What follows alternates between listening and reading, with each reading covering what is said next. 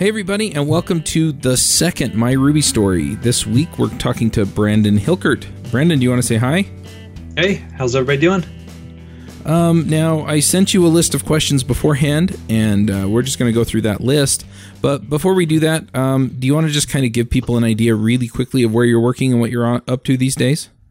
Yeah, sure. I work on a company called Bark, and we make software to help protect kids online by detecting issues like cyberbullying, sexting, grooming on their social media and text platforms. Been doing Ruby for, I guess, 8-ish years now. Wrote the book Build a Ruby Gem about 3 years ago, and write on my blog at brandonhilkert.com. So I'm sort of out and about and try to just write about some of the things that I'm working on and try to keep everybody in the loop and hopefully help them with their process, whatever they're learning at the time. Boy, a job like that, working a place where you help take care of kids online, that's got to be pretty rewarding.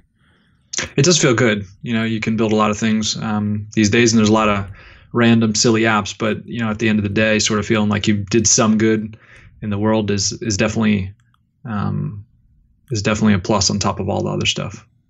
Awesome. Well, we brought you on. What I've done is I've reached out to all of our past Ruby Rogues guests, and you were on episode 291, which was released toward the end of December. And we talked about your Building a Ruby Gem book. So I thought it would be interesting just to go back and kind of get your story as to how you got into programming and how you got into Ruby. So do you want to kind of walk us through the process that you went through to become a programmer? I mean, maybe you started early in life or late in life. Just kind of paint that picture for us. Yeah, sure. I was probably, I took a non-traditional track to programming. So I went to school for mechanical engineering. So my only exposure to programming, in the sense that we more or less do it now, was, the required classes in college, which was, I think at the time, was C++. And I thought it was miserable. And I, at the time, Me too. didn't know how anybody could spend 8 hours a day looking at that stuff. It just wasn't for me. And I realized that pretty quickly. And so I, went on my way and eventually took a job doing HVAC design for kind of church and school spaces. And eventually it just got boring, and sort of fell my way into tech support for a school district in the area where I was at the time. And, that was sort of bottom of the barrel, position of tech and how you can help. And it was desktop support, helping teachers kind of get acclimated and be able to do the things they need to do on the computer at the time. And, I was between two schools, and I found that I was going back and forth, and it was pretty cool because every day was a little different than the one before. And I was learning a lot because there was a lot to learn. And prior to that, I had built a computer or two, but didn't know much more than that. And so I did have a little bit of experience with HTML and CSS, but this was like kind of classic GeoCity style, so nothing too complex. And so I guess my interest built from desktop support, and then got into systems and networking to the point where and I was working in a school district which had a Microsoft kind of whole operation going on, right? So you're pretty deep into the Active Directory and kind of whole district-wide DNS and routing and all that. Oh, yeah. So Group that policies. was what I went down. Yep, exactly. And so I went down that path of just getting acclimated with Microsoft and Cisco, and then later left and started getting into more performance stuff, and ended up with a marketing company that managed some websites for a pharmacy chain. And that was my first, and it was a small company. So as a systems person, you get exposed to, you're wearing a lot of hats. And so my job was hired as systems, but right next to me was a couple people that worked on the website. And this website was classic ASP. So at the time, that was sort of end of life, and Microsoft was nearing the start of, where do we go from here, which was .NET. And the company itself had a decision to make whether we continue down the Microsoft path or do something different. And the CTO at the time made the decision to rewrite the site in PHP using MVC framework called CodeIgniter. I think it's still available, but it doesn't appear to be as popular as it was then. And so a handful of people, they had largely hired consultants, but they were like long-term consultants. So they exclusively worked for the company, but they just had a long relationship with the CTO. So, and I guess from there, I just asked questions, and I found it interesting that they were making this switch. And so I got a little bit involved in that and started going down the path of like, oh, this seems much more approachable, than the C++ that I remember from college. So I started writing a little bit of code here and there. And then they asked me if I wanted to do it, as my full-time job, like more and more. It wasn't an overnight thing, but it slowly transitioned to be more and more. And it was the first time where I found that kind of that setup. I was able to solve these business problems that I had in my head, because I'd always been sort of like a problem solver, and websites for me were fascinating in a sense that there's, you have a very quick ability to make changes and see kind of like the things you're building. And for me, that mechanical nature, was there in terms of like build something, see it work, play with it, that kind of thing. Mm-hmm. Websites had that same feel to me, but just from a code perspective. So PHP and that kind of whole stack in my head made sense, and it didn't feel like work as much as just get it in the editor and see this thing come to life that you just built, and that was pretty cool to me. So I started doing that, and on the side was working on some side projects. I thought, well, I could really get into this and do this more.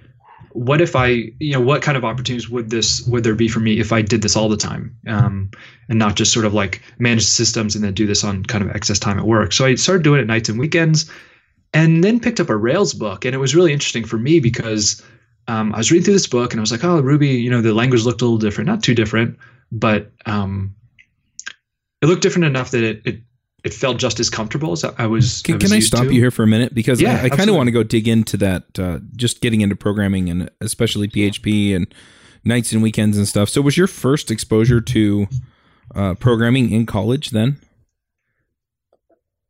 Yeah, if you don't count HTML, which for someone that I never kind of came in contact with it, I guess that for me. I'm trying to even think if there were forms involved. I don't think there were. I think they were static, and but I was writing the HTML tags by hand and everything else. So I guess that was my first exposure to real programming. I'd say it was definitely C++.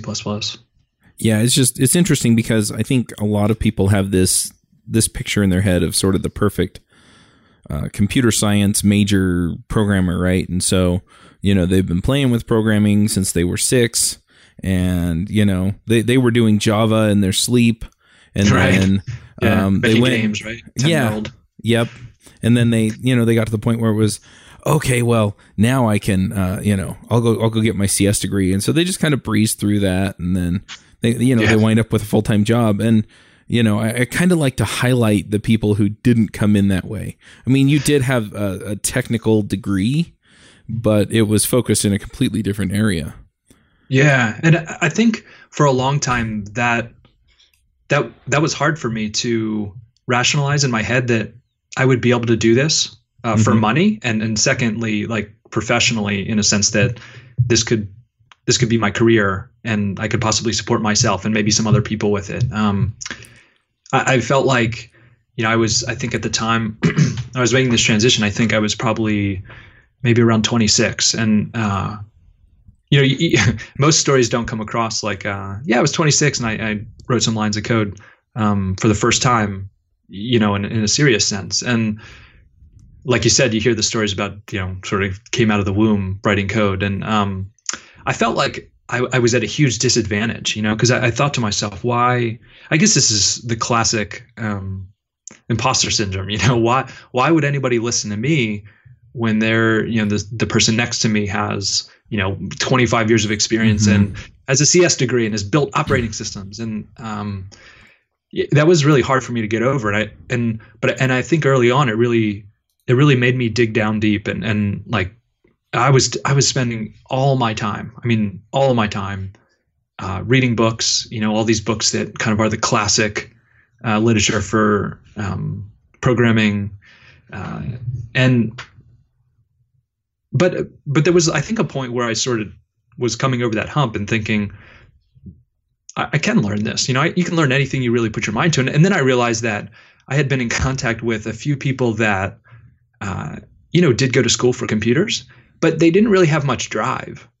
And I think you see it a lot on the Microsoft side, especially in that, it's sort of enterprise, and people aren't particularly inspired by a lot of companies they work for. It's a job, and you go home at 5 or whatever, and you go about your business, and it's not your hobby. So you just kind of like get by and you make your paycheck and that's the end of it. And they don't excel necessarily. And, that passion and that kind of drive to learn more, I think is what sort of brought me to a point where I felt like I was comfortable around those people that did have that traditional computing degree, and were much more advanced. And, in the end, I think, I don't want to say computer science, because I know there's more to it than, what maybe you or I program websites or whatever. It's a trade, and it can be learned pretty easily. And it's weird to associate it with things like, kind of a classical trade, like an electrician or a plumber. But it just so happens that technology is in higher demand than those, I think, in most areas at least. And you can learn it, right? And you don't necessarily need a degree. I mean, there's probably plenty of classical stories of the founder being, the high school, college dropout and it working out just fine. But I think anybody can learn it if they really want to. And that was my position. Was I wanted to learn. I really, really genuinely wanted to learn, and spent every ounce of energy I had doing that for quite a few years. And it turned out that you sort of end up at the same level. I mean, it's not uncommon to hear that what you learn in college isn't necessarily exactly what you do in the real world. And I found that to be true with engineering too. Mechanical, when I came out doing my first job, I thought, man, this is not what I went to school for, what I learned. But it turns out that's, I think, probably true just about everywhere, or every major you have. So, I just kind of skipped right to learning the real world stuff and dove into it head first. And that's what really helped me, give me confidence, I think.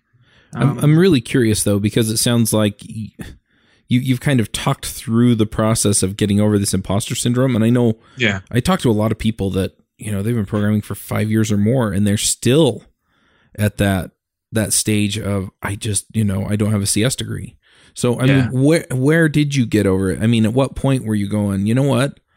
I can do this. Like I don't have a disadvantage just because I don't have a computer science degree.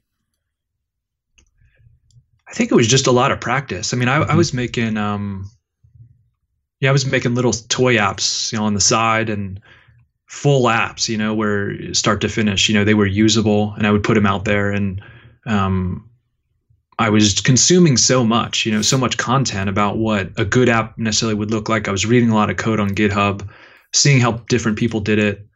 I was inspired by just kind of the Rails way, those books, and the whole that whole series on just writing clean, elegant Ruby Rails code. And I was always looking for sort of a better way.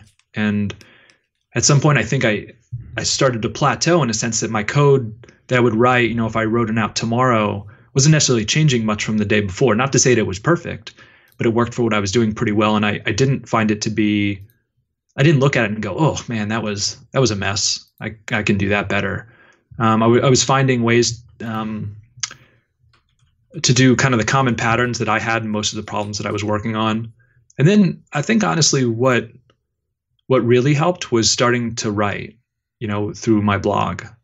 And I remember starting at thinking like, what am I going to write about? And I was like, well, I'll just write about whatever I was working on at the time.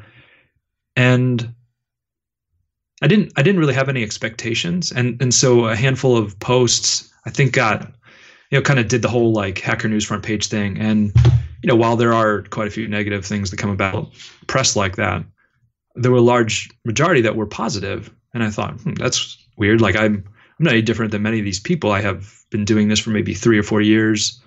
Why should they listen to me? And I think I realized very quickly that many of the people that were the same as me just don't write it, and or they're feeling the same way I am, in that like they don't feel like they're the best at what they do, and there's so much to learn. And why would people listen to them? And then in the process of sort of deciding to write the book, I realized that there's always someone that knows less than you. And it doesn't necessarily mean that you have to be an expert. In fact, a lot of the stuff that I've read that I've found most impactful has been people that are around my skill level at the time, whatever that time was. And so I didn't find that somebody who had 25 years of Rails experience, even if, I don't even know if that's possible at this point, but, call it a decade. When I was 2 years in, I wasn't finding reading their articles was really impactful to me because I wasn't in that general vicinity of their skill level. I was finding the people that were sort of similar to me, but maybe had worked on some different type of issues, their writing and the way they thought about the problems and described them as much more like I was more able to kind of grasp what they were talking about and say, yeah, you know what? Last month I did kind of hit that stumbling point and the solution looks nice. I think I'll give it a shot the next time I have that problem. And, so it's sort of like moving in this cloud of people that are similar to you. And eventually you realize that, time goes by and it's like, man, it's been this long. Experience really helps, and so for me, it was those toy apps and then writing and just hearing from people saying, yeah, I had that problem. This is awesome. Thank you so much.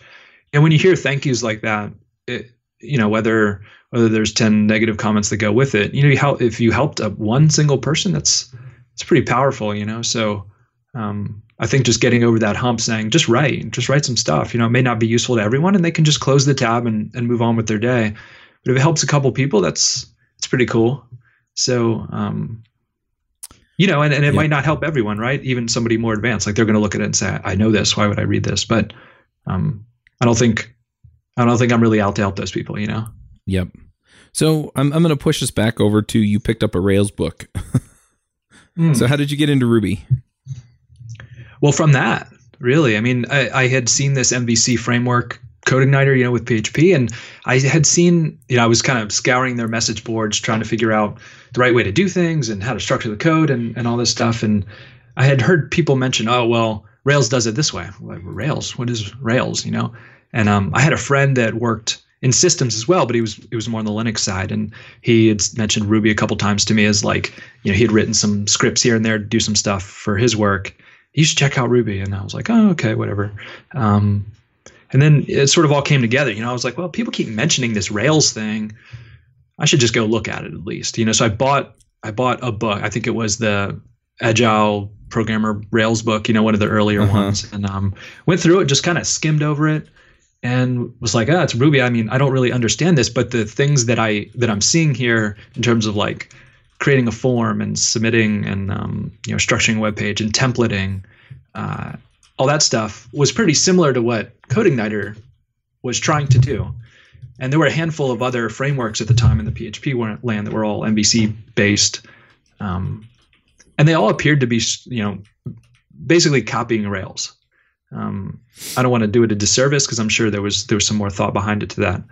But, there was this, Rails would come out with something and then 2 or 3 months later, it would sort of show up in some of those frameworks similarly. And you'd say, that's weird. And so I thought to myself, why would I do this if like Rails is sort of like paving this path? Why not get on the Rails path? Why would I have to wait, a couple of months for these features to come out? And, Ruby looks pretty nice too. I mean, like I don't see it as a stumbling block. And so at that time, I was trying to write a little bit of Ruby.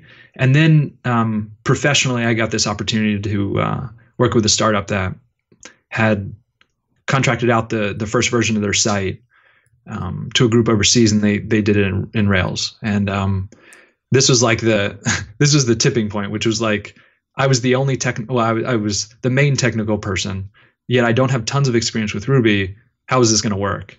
And it was a matter of like do or die, I was going to learn this if the site was going to get updated.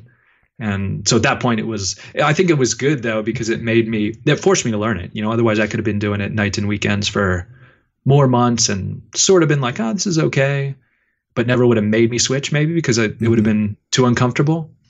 So the force of jumping over to that side for me was what did it, and it was, I would say it was definitely rough for a couple months. I would do some things and feel good about myself, and then promptly mess something up, or hit a sort of stumbling block that wouldn't be uncommon for someone new to Rails to hit. But eventually I started seeing the light. My productivity was high, and I was seeing that, and all those things that Rails touts as advantages, are sort of coming to light for me. So it was the only programming language I was using at the time, and for me, at that point, I just said, I'm all in. This is what I'm going to do. It was a little scary to kind of switch to programming. I mean, that jump to the Rails app, I had the comfort of staying at the job where I was, and doing kind of systems plus some PHP stuff, but I wasn't like a full-time programmer. It took me a lot to kind of make that leap, just because I thought, if I do this full time, I'm starting over, and I'm starting over in the sense that, like, if I decide to do it for a couple of years and then come back to systems, like, I'm going to be out of touch with systems and what's going on at the time. So I thought a lot about making sure that was really what I wanted. And it was exciting. It was really exciting for me to see how I could just kind of make these things so fast and be productive. So it was a sort of a leap of faith, but for me, couldn't be happier with how it turned out, making that decision. Nice. So I'm going to move on to the next question, and that is what I guess I better have that edited out, huh? Because I can't even talk. So the next question is, what kinds of contributions have you made to the Ruby community? I mean, I see your book, for example. You have a bunch of blog posts. But yeah, in general, like, what do you feel you've contributed to the Ruby community? Yeah, I think early on, when I moved to that company, there was a period of time I was like really kind of heads down for a year and a half, and then things started to lighten up a little bit, and I thought, man, all this stuff is open source. I mean, coming from a Microsoft background, this was 5 or 6 years ago, where everything was closed source on Microsoft, and I was used to that side of things. So seeing everything out in the open was a different way of doing things. And for me, these gems that we commonly just bundle in our Rails apps that are significant in terms of functionality, I thought, man, these people are making this stuff, and I feel like at that point I was getting to the point where I could do that, and I wanted to give back in a way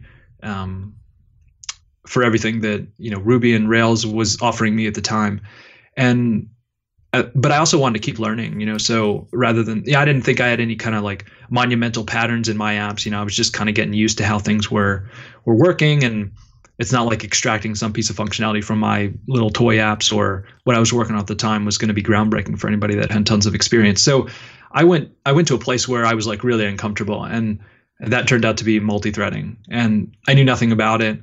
And this library called Sidekick was just coming kind of into popularity, and I tried to switch to using it. At the time, I think we were using Delayed Job, and everything kind of blew up. And it turns out that some things we were using within the app were not thread safe. And I learned a really strong lesson at the time. And I was like, thread safe? What is it? What's even going on here? And so I realized there was sort of this door that opened of like, wow, this is coming from systems. This is something that I have nothing on, like, well, how does this even work? What is going on here? And we kind of fixed up the pieces in the app that were causing us to not be able to use Sidekick and to be able to use it. And all of a sudden we had this huge bump. We had the kind of typical, like, a bunch of worker processes doing all this stuff and limiting based on the AWS instance size we were using. And all of a sudden we used Sidekick and we didn't need all those workers, or we needed far less, I should say. And so Sidekick was like magic to me. It was like, how does this work? I want to know everything about it. So I was like, well, maybe I could try to get involved in the project, and maybe there's something that I know that could be helpful for the project in exchange for me sort of like learning and digging into threads and how multi-threading worked and everything in Ruby. And so when I went to Sidekick, we were using it for a couple months at that point. And what I noticed was the UI. There's a web UI you can mount that sort of gives you a snapshot of what's happening in the system. There was a box that had how many jobs processed and like how many were retrying and how many had errored or whatever. We would do these big batch things every night. Our thing was about matching people, so we'd have these matching jobs. We'd go through all this data and kind of match two people together, and I would sit there and refresh it and be like, the previous number was like 10,256,000 whatever, and the next job would be like 10,257,000, and you're like trying to do some math in your head. And I was like, man, is this going fast or slow? I don't even understand. Like, I'm just hoping I remember the number the last time I refreshed it. And so it occurred to me that like some sense of the difference in the last time I refreshed was valuable to me because I was trying to do that in my head. But then I realized it was like, that's just the job of a graph. And I know how to make, graphs on the web. And this web piece, Sidekick, the web UI at the time was written in Sinatra. And I was like, I've seen and tinkered with Sinatra. So maybe there's something I could do to help here. And so, over a course of, I'd say, maybe 3 or 4 months, I just dove into Sidekick and was like, let me try to make this dashboard better. And so, there was nothing there to actually get the data for it on the client side. So that was kind of my first step into, I know that I want some graphs and I know that I want them to be, updating incrementally with the dashboard open. What do we need to get there? And so, just build out some API endpoints and do some inside Sidekick. There weren't the stats that there are now. So there wasn't a way to save, when a job processed successfully, it wasn't always tracked. And so it was kind of fixing up all those points. And then at the end, once we had all the data together, and the API was in a way that it would give those diffs, to just render out the graph. And so for me, that's kind of like I guess at the time was my valuable contribution was the web UI you see in Sidekick now with the graphs, the historic one at the bottom, and then the kind of the real-time one there. Was what I worked on over 3 or 4 months. So hopefully everybody enjoys that. And I think it's awesome. Still use Sidekick to this day and still find those graphs helpful. So I guess I should thank myself, right? Yep. I was just going to say, and then since then, a handful of, once I've felt better about the apps I was writing, I've released a couple other gems like Sucker Punch that sort of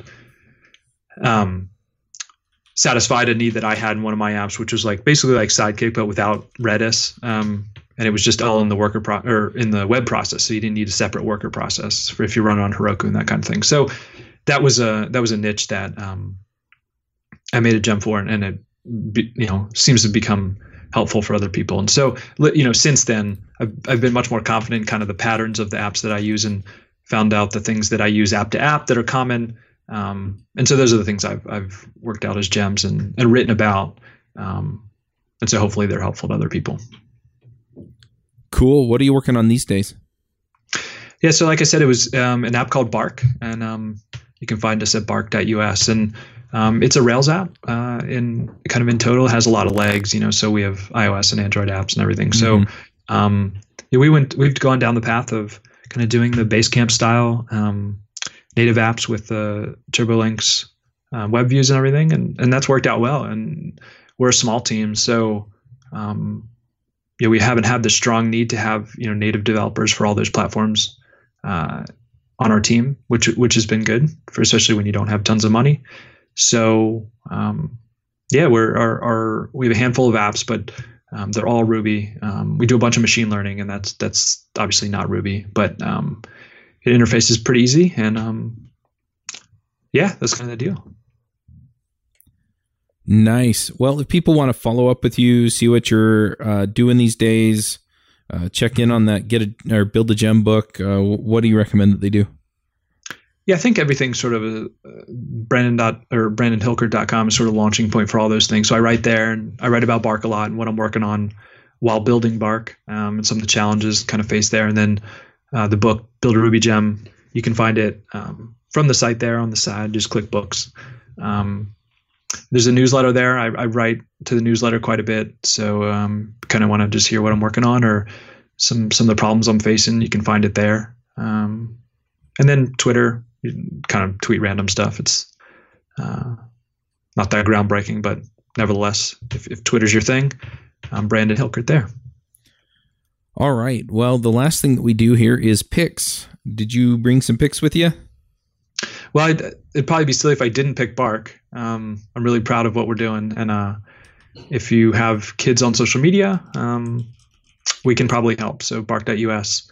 Some of the other picks, I was thinking about kind of my time back to learning about multi-threading and in Ruby, and the work, the 3x3 work for Ruby 3. It's pretty exciting reading all the information about guilds and the potential there, and how that might change. And so it just made me think back to Ruby and how much it's changed since when I first got into it. It's kind of not as fancy anymore, right? And you see like enterprise companies adopting it, and it's just changed, and it's pretty cool to see. And I'm thankful that I've had the experience that I have with Ruby and Rails, and I'm just really thankful for the tool in general, and being able to build the things that I want so quickly. I think like any other technology person who has some fascination with the new and shiny tools that come about, but I guess I haven't found any that allow me to be as productive. And that's not to say that you could probably learn them and get maybe close, but yeah, there's something about just a new app and getting moving fast, and that for me is what I got into Rails and web development for. So I'm just really thankful for the community and everything that goes on there, because it's a monumental effort to keep something like that going in an organized way, at least. Yep. I'm curious with Bark. Are you sticking with the latest versions of Rails, or have you kind of settled in on a particular version, and then if there's something compelling in a new version, you'll move up?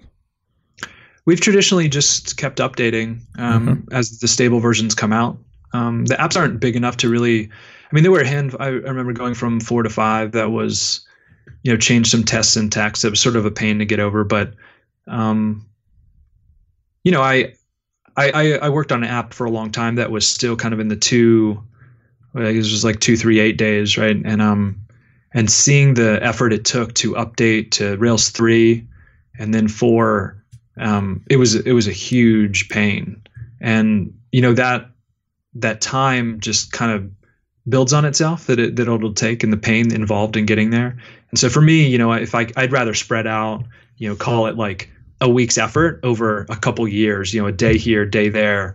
And they're well tested, and that was a priority for me. So I knew that if I could stay close, it wouldn't be that big a deal. Will we update the first day it comes out? Probably not, but we'll definitely be there. But we'll definitely be on the newer version by the time the next version comes out. You know what I mean? Yep. So I stay close, but it's certainly stable, but it's a priority for me to stay up. And I understand what it feels like to come in as a developer on an app that's really old.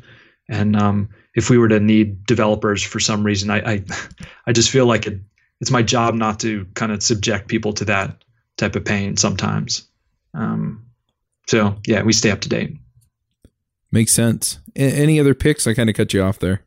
No, I think that summarizes it. It's the guild's work, and then just kind of Ruby and Rails community in general. I'm really thankful for.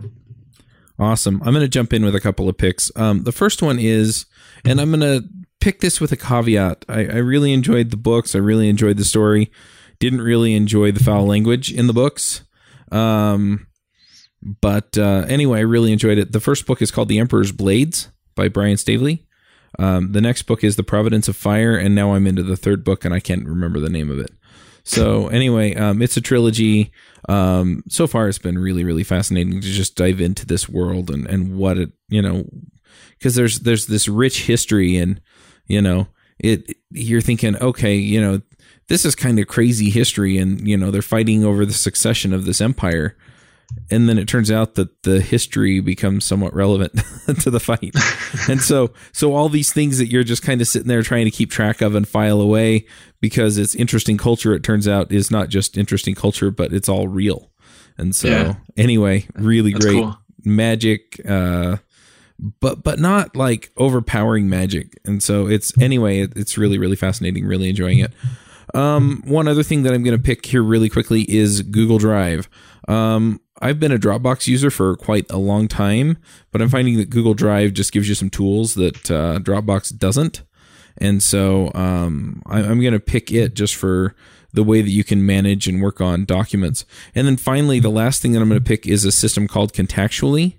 I recently switched CRMs to 17 Hats, and 17 Hats is everything I want except for a couple of really, really, really critical things. And Contactually seems to have all of the things that 17 Hats does, minus invoicing, which I can just do through QuickBooks. And then it has all of the other things that 17 Hats has that I need. And what this really boils down to, just to give one example, is that in 17 Hats, in order to put somebody through an automated sequence, you basically have to create a project with that person, and then you add the project to a workflow, and that workflow will email them. And so, as you can imagine, if I want to reach out to all of the past guests of Ruby Rogues and say, hey, come do a My Ruby story with me, that kind of turns into a lot of work because we've done over 300 episodes of Ruby Rogues. And so with Contactually, I can just put them all in a bucket. That's the other thing, is I can share the contacts with the people that work for me that need access to those people. And so I'm only giving people's contact info to the people who work for me that need it, not everybody.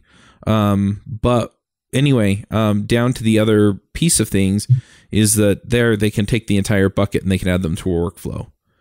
And then I can interrupt that workflow. So let's say that I send out those emails and somebody actually gets in and clicks the link to schedule a time. Then it takes them out of the workflow so they don't get reminded to sign up again and again, because at that point they've already been they've already scheduled. So anyway, lots of great stuff there. I'm still not in love with it. And it does import all of your contacts from your Gmail account, just as a warning. So if you are going to be doing sharing with the team, you can keep your contacts private and then just share buckets. And that's what I've been doing. But anyway, overall, it's kind of the best CRM system for what I'm doing that I've been able to find. And I've tried a whole bunch of them, including Salesforce and stuff. And a lot of them are either too complicated or it's just way too much work to do something simple. And it seems like this one has short-circuited a lot of that. So anyway, I'll keep you posted. This is like the third or fourth CRM switch I've done within the last year. So we'll see if I run into something with this one. But anyway, I'm pretty excited about it. All right, well, let's go ahead and wrap this one up. Thanks for coming, Brandon. Appreciate it. Thanks for having me. I encourage everybody to go check out what Brandon's up to, and especially that book, How to Build a Ruby Gem. And we'll wrap this one up. We'll catch you all next week.